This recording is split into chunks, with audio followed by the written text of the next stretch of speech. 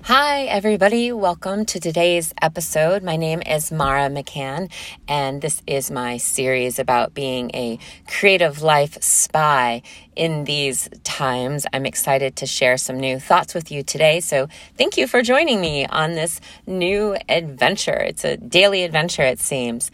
So yesterday I had a most interesting conversation with Andrew Lopez. You can look him up on LinkedIn on his series called Elevated Shorts. We are doing an interview where I'm talking about my new company that's about to launch, as well as insights into this time that we've been living in and what that means to all of us.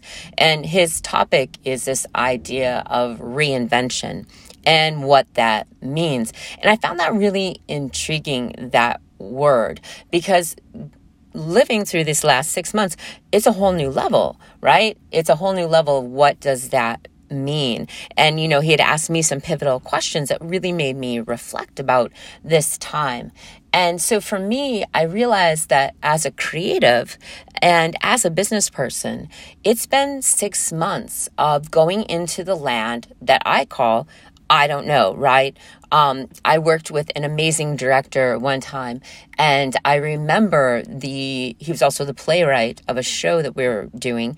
And the night before we were going to open, he walked in and we were all gathered around, we're ready, this is the, final rehearsal before we perform for a live audience. And he simply, very quietly, in a very Buddhist manner, said, "Always leave room for the possibility that we're doing everything wrong." And he then simply passed us all out a new script where he had rewritten the entire first act. And this was not just a textual piece. This was a movement piece. This was, there was sound. And so we had to come up with new physical scores along with new vocal scores along with that evening. And obviously we're up till, the wee hours to work on that. But it was so pivotal to me in my own creative process, this idea that even though we had been working with him on this piece for 3 months very diligently, in that final hour, as a writer, as a creative, he realized that first act was not what he wanted, was not what he had sought, and that there was a better version. And so I find this time so interesting because we're wearing these masks, and this is what Andrew and I spoke about so much yesterday. And we're wearing these masks, but at the same time, we've had to shed a lot of layers, right? Because now it's like I am with myself, only myself, finding solace only in myself and my own thoughts and my own ideas. So it's been this interesting time. And now coming to a better place in this, I find it to be very exciting. I feel like that we are going to burgeon on, in the next year and a half, this whole new renaissance, because we've all been forced to this deeper sense of perhaps reality, of what is real. And it's a new concept I even feel internally. Some of you know I made a move outside of New York City.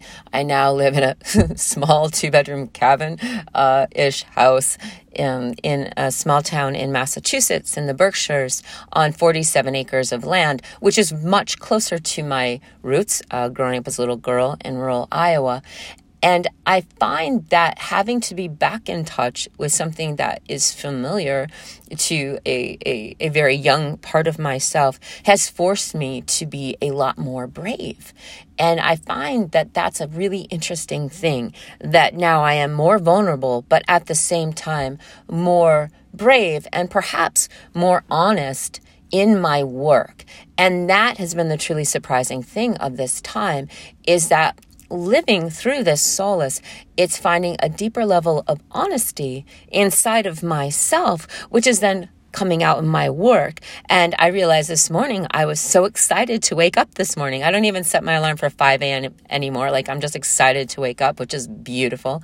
And I'm excited about what I'm going to share and what I'm making. And that is a riveting experience. I'm not now creating because I need to deliver.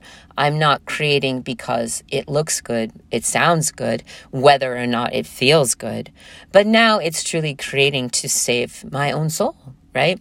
Like for me, creation truly is about that oneness and that calmness inside my own soul, which does seek expression. And I find that, however depressing and horrifying it is, I myself was supposed to be performing in a beautiful theater in Manhattan in July in a wonderful award-winning show with a very challenging role, and having to let go of the things that make us alive as artists, as performing artists particularly, that I feel that we are being forced to this deeper level of creation through this idea of reinvention, finding something that's more real. So when we come together, it's just going to be, I don't know, it's like better than fireworks, right? It's going to be this beautiful thing because we've all taken this journey together. So I'm so excited to share some of these creative thoughts that are real and alive for me.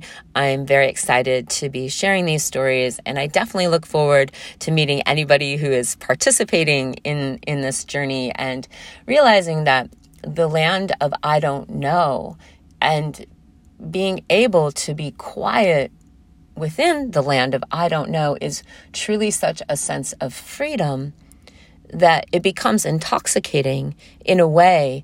And then when we make that freedom concrete into something, it's a song, it's a play, it's a new film, it's a new friendship even, it's a new thought, it's a new habit, a new pattern, that is exciting. So I feel like in a way, however horrific this time has been on many levels, that there is a beauty, and there is a beauty in the destruction of all that we know. So I am always seeking to find the beauty and the simplicity in these things that quiet my own soul as a way, obviously, as survival, as we all have done, and a new representation of honesty and what it means to be living in this body.